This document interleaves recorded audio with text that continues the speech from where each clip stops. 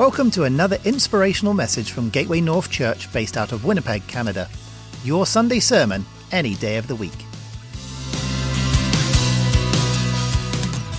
You know, I know obviously, it's very obvious that Gateway North is entering into this new season, right? That things look and feel very, very different.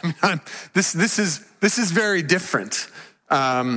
There's this thing of just you guys are in this time of transitions, and you're walking by faith, you're walking by obedience, and I think it's probably fair to say that you're asking the question right now: what does God have in store for us? Because so much of this has been so unexpected, and I know enough of the story of where you guys have been journeying to go. This has been very unexpected, some of the things that have happened. And so God is not removed from any of that, is he? Like the Lord is in all of this for Gateway North. And so there's that.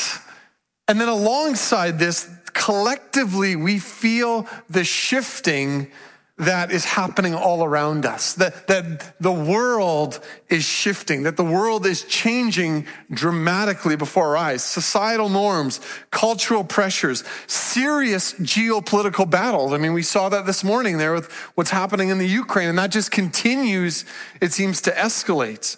There's the financial instability that many of us are seeing and feeling, and et cetera, et cetera.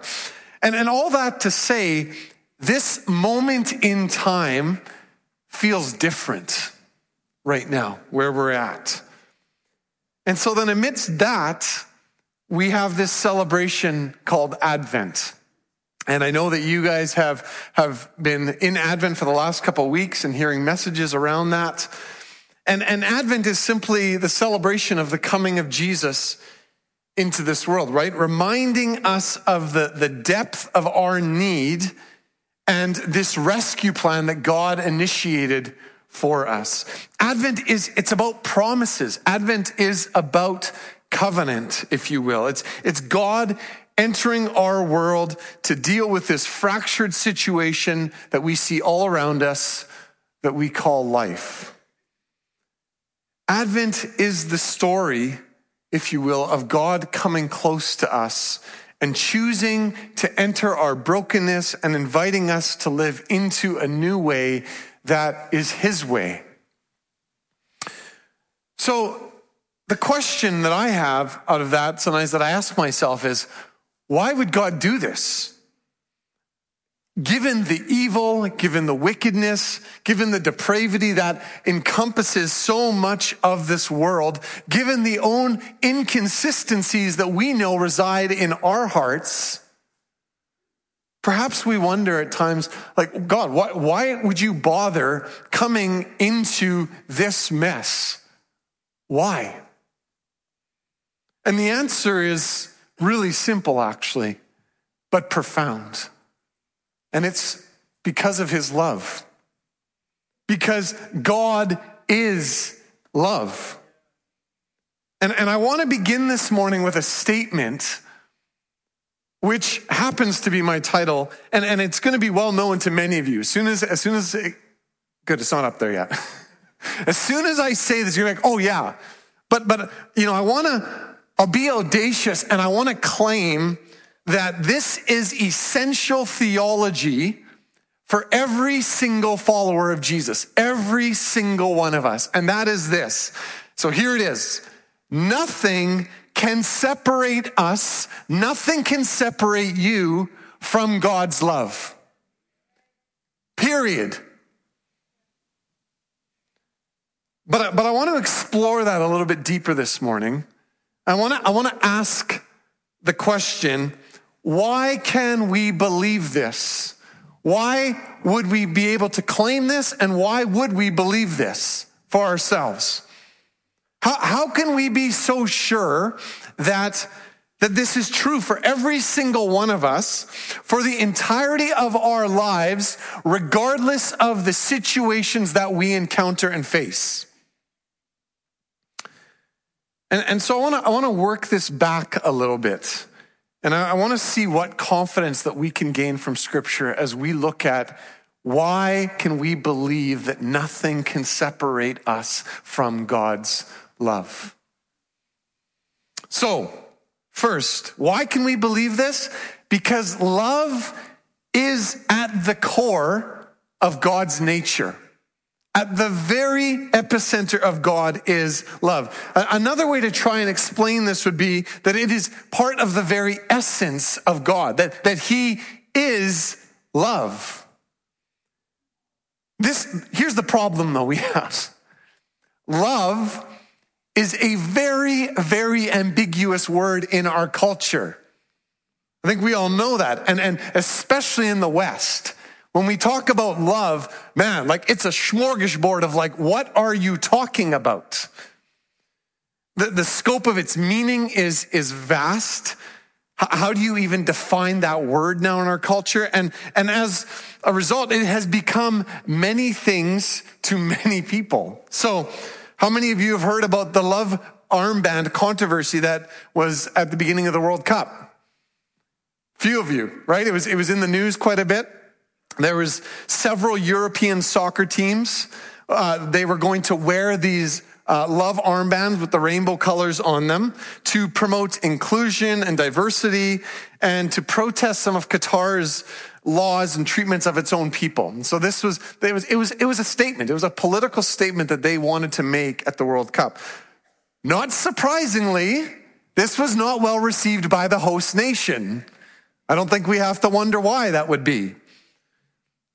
Besides, highlighting this clash between Western ideologies and differing cultural norms, what it revealed was how differently love is defined in our world. Because if you ask the Qatari people, they would not say, they would admit, yeah, we love, but they have a very, very different definition of that. So when we speak of God's love and its essence, how we understand it is crucial. And to do that, I want to begin looking this morning just at a few verses in Exodus 34. Before we go there, just some quick context here. So this is Exodus 34 is after the whole golden calf incident that happens, right? Moses comes down the mountain with the 10 commandments. Aaron has led the people into idol worship with this golden calf that he's made for them. And so Moses smashes the original 10 commandments and they're back to this. And then so after that, Exodus 33 records Moses asking God in this dialogue that happens. He says, show me your glory. I want to see your glory. And so what God does is he calls Moses back up Mount Sinai. Remember, it says there in Exodus 33 that Moses and God spoke to Moses as to a friend face to face. Like it's one of those things in the Bible you go, what was that like? So he calls Moses back up on Mount Sinai to chisel out these 2 stone tablets so that God can write the laws on them again. That's another interesting little note that it says God actually wrote them. So this is where we're at. So Exodus 34, if you want to turn with me, we're going to read verses 5 to 7 here. So then the Lord came down in the cloud and stood there with him and proclaimed his name, the Lord. And he passed in front of Moses proclaiming, the Lord, the compassionate and gracious God, slow to anger, abounding in love and faithfulness, maintaining love to thousands and forgiving wickedness, rebellion, and sin. Yet he does not leave the guilty unpunished. He punishes the children and their children for the sin of the parents to the 3rd and 4th generation. Not going to deal with all of that this morning. I'm reading it more for context. We could spend the whole rest of our time and more just looking at the intricate details of this and the theological implications for us. We're not going to do that this morning. I'm going to keep it simple. And that is this. This is God revealing himself to us.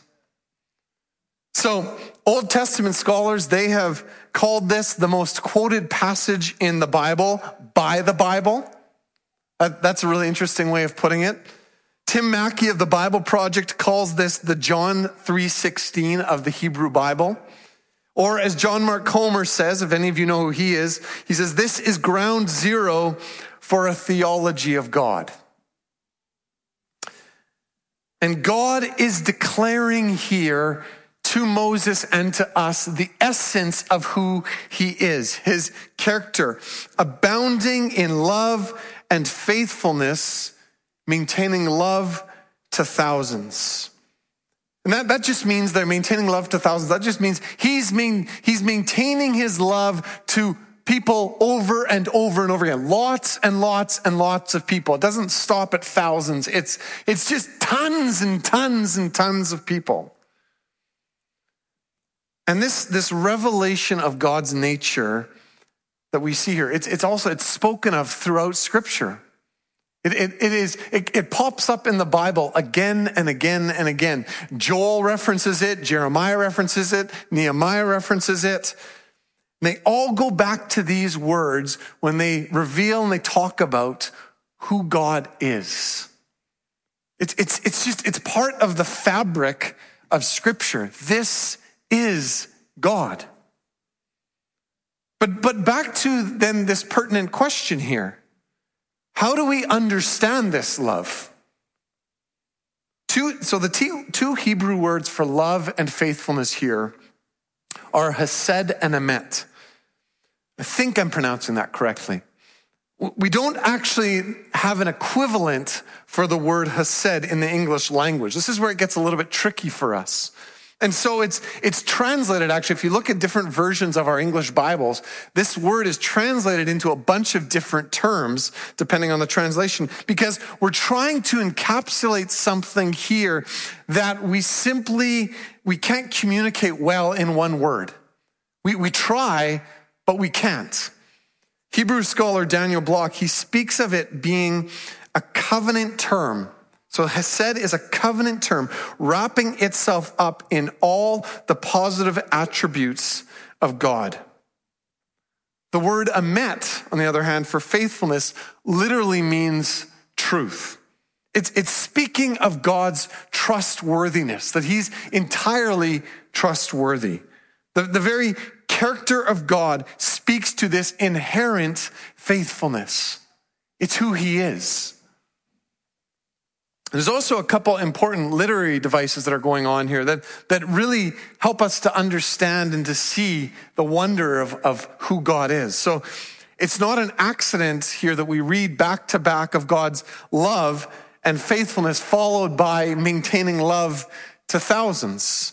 This is intentional repetition here for us. We're meant to see that this is really, really true. Right? It's like what Jesus does in the Gospels where he says, truly, truly, I tell you. What Jesus is doing there, he's saying, listen, this is really true. I want you to get this. And that's what's happening here. God's saying, I really want you to get my love. Do you get it? Do you see it? It's who I am, God is saying. And his love and faithfulness, they're intricately connected, if you will. God's love is his faithfulness, and his faithfulness is his love. They're intricately joined. You cannot separate them. So it's this thing, again, of covenant. It's the promises of God, or the promise of God. It's the story of God's hesed and his emet to Abraham. It's the character of God that flows through his relationship to us.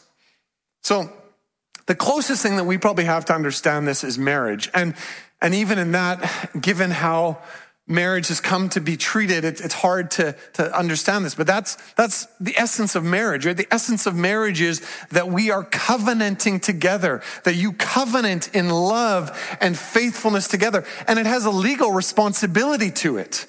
That's the thing about marriage, why sometimes people are, I don't know if I want to enter into this. It has legal implications if you want to break that covenant.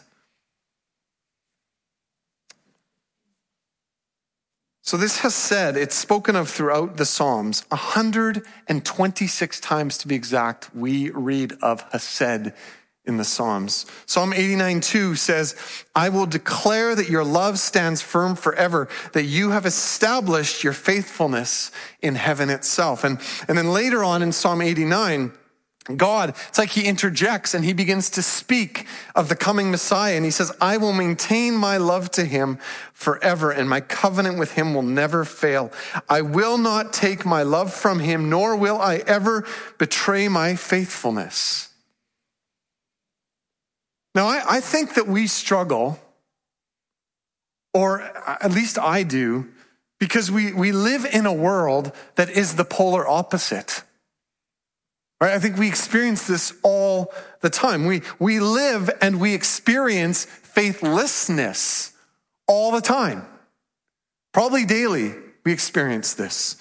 Truth is relative. It's dependent on whether it's advantageous to an individual or not to further their objectives. Will I tell the truth or will I not tell the truth? Well, what's it going to do for me? And then people, well, I may not tell the truth. It's all relative, right? My truth, your truth, speak your truth. And it leaves us with what is truth. And here's the thing too, newsflash, people lie a lot. A lot. In fact, guess what? People who come to church lie a lot. Over the years, I've been astounded by that reality. And I might even lie at times. Full admission, I have. Right? So I say all that because I think that we struggle then because we go, how can God be so entirely and inherently good? Is it really true? Is it really, really true? Yeah, I know it says it. I know that this guy, whatever this guy standing here says, but is it really true that nothing can separate me from God's love, from this Hesed and this Emet? So this brings us back to why can we believe this? And that secondly is because Jesus is love manifested in the flesh. I struggled with this. I don't know if that's the right way to say this point. I don't know. It's grammatically, I feel it's a little bit clunky, but that, whatever. Yes. Like he's love, right? So the beginning of John's gospel, I love this. John 1:14. Where it says there, John says, the word became flesh and made his dwelling amongst us, full of grace and truth. So this is where, again, it's hard to see in our English translations. This is straight out of Exodus 34. What John is doing here is he is saying he made his dwelling amongst us is literally Jesus pitched his tent. So it's referring back to the tent at the base of Mount Sinai where God's presence dwelt and where God would meet with his people. And John's saying, this is who Jesus is. He pitched his tent amongst us. Jesus is tabernacling with us. You may have heard that before. And then he goes on, he says he's full of grace and truth. That's actually love and emet. And you go, well, how's that? Well, it's lost in the translation from Hebrew to Greek to English. And it's kind of, whatever, not to get into that, all the complexity of that. But it's actually John saying he's full of Hesed and Emet. And what he's saying here about Jesus is, he's overflowing. He is the very embodiment. He is manifested in the flesh. He is love. He is the very representation of God's love to us. Now think about this. For John, he was one of Jesus' closest disciples, right? He's in the inner three. And this, when you read John in the New Testament, this was just central to him when it came to Jesus. All throughout his gospel and later, all of his New Testament letters, they all revolve around this love, right? 1st, 2nd, 3rd John. 1st John for sure, you read and you go, it's all about love. All of it. Multiple times, John makes it clear that God showed his love most clearly in sending Jesus into this world. When you read Jesus' discourse in John 14 to 17, Like one of the greatest things ever written in my mind. The focus on love it's evident there. It's everywhere. It's woven into who Jesus is. Jesus speaks there of the Father's love for him and for love for the disciples. He tells them, he says, remain in my love. And then in that, Jesus actually connects our obedience to his ways as evidence of our love for him. And then he connects that to his joy. The fullness of his joy will be in us. So it's this, if you're obedient, you will remain in my love, and then you'll have fullness of joy. It's like, oh. And then in the last part of John 17, Jesus there, he's praying to the Father, and he prays for all those who will believe in him. He's praying for you. He's praying for us. It's this incredible little part of Scripture. And in praying, Jesus reveals that the love that the Father has for him is the same love. This same love, what? That he has for us. Like, do you ever stop and go, how is that possible? Jesus says, this is the reason that he was made known to us. That was the reason. So that we would know this love. You know, in Mark 10, there's this account of the man that comes to Jesus who has great wealth. Remember that story? And he comes to Jesus and he wants to know what he can do to inherit eternal life. And he tells Jesus, look, like I've kept all the commandments. I like this guy, this was a good guy. Really, really good guy. In fact, I was having a conversation with someone this week where we were like, this is the type of guy that you would want in your church. This is the kind of guy. And so then he comes to Jesus and they're having this dialogue and Jesus tells him, look, the one thing you're missing is you are held by your wealth. You actually need to let go and you need to sell it all and you need to give to the poor because this is holding you back from following me. And he couldn't do it.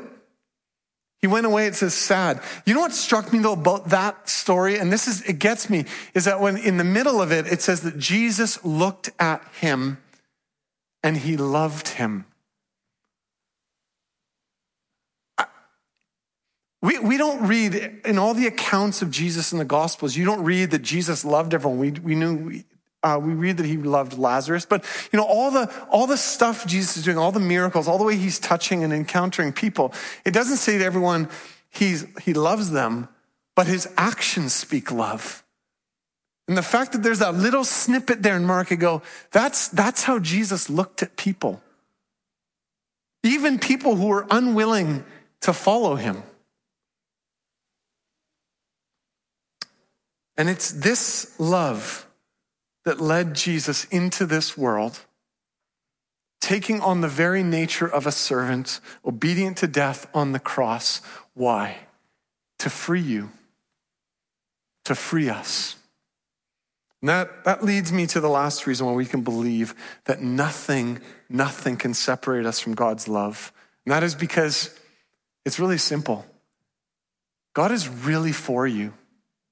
Like, not like sort of for you, not like maybe like halfway for you, not like he's kind of holding back. He's really, really, really for you. Completely, he's for you.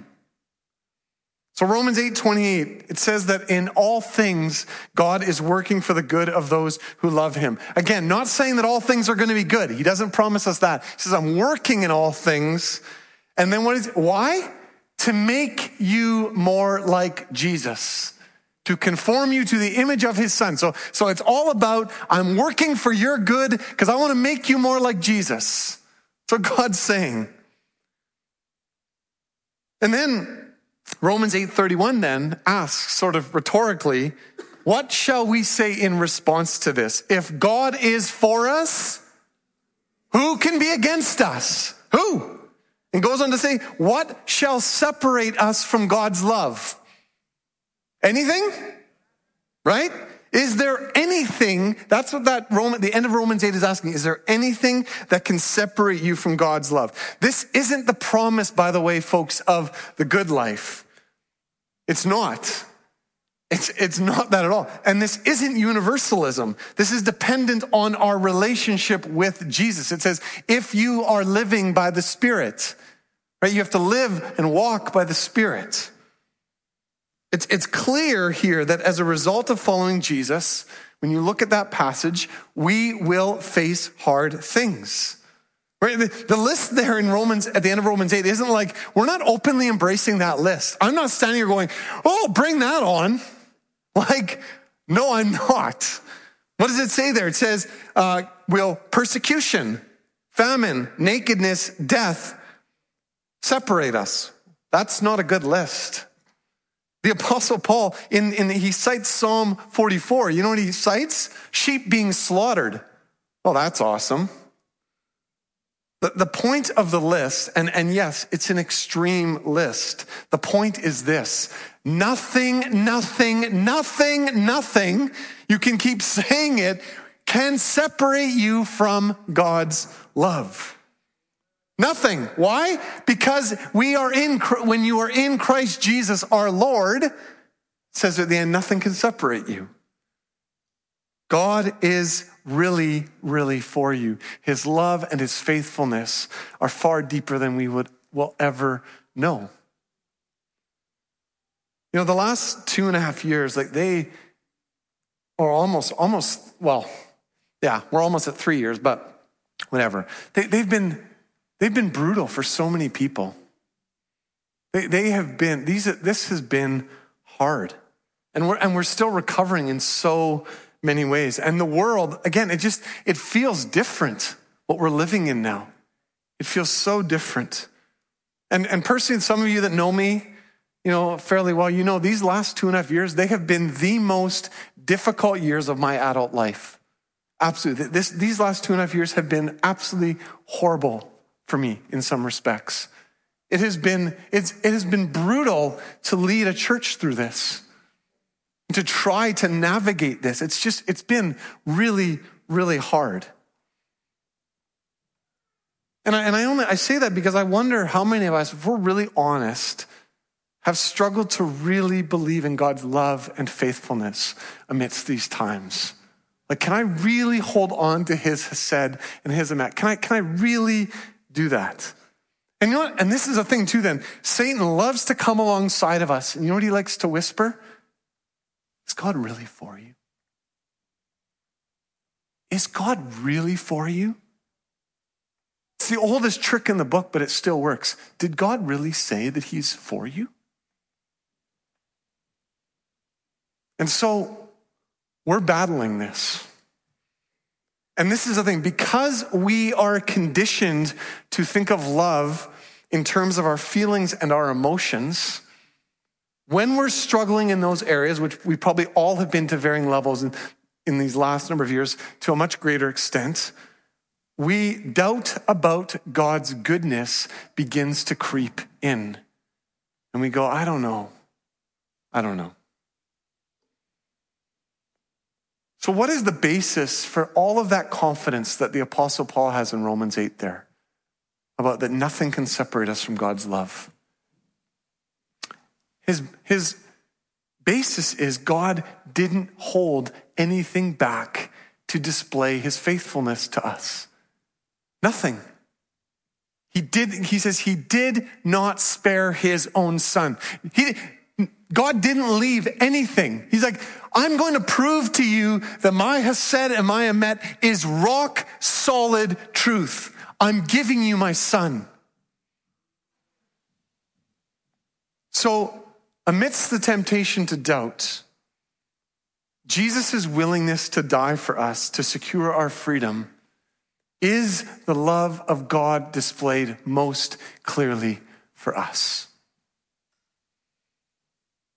So I've been recently, I was invited to do this prayer app that is done by John Eldridge, and it's called the Pause app. You can go look for it.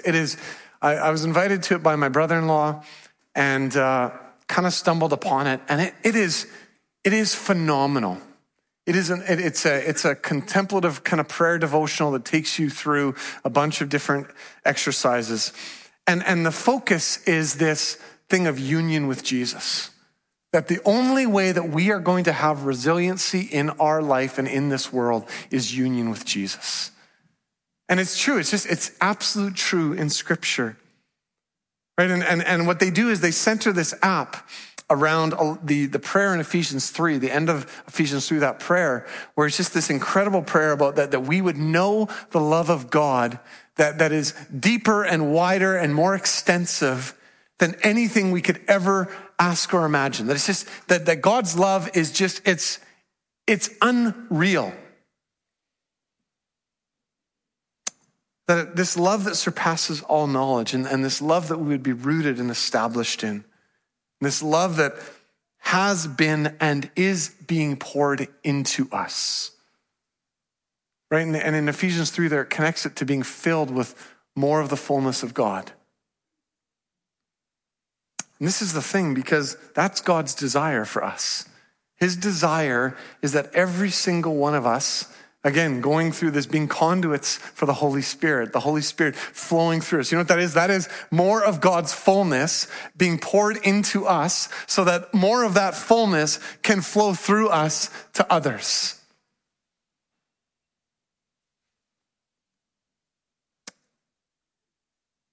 So, as we were worshiping today, and as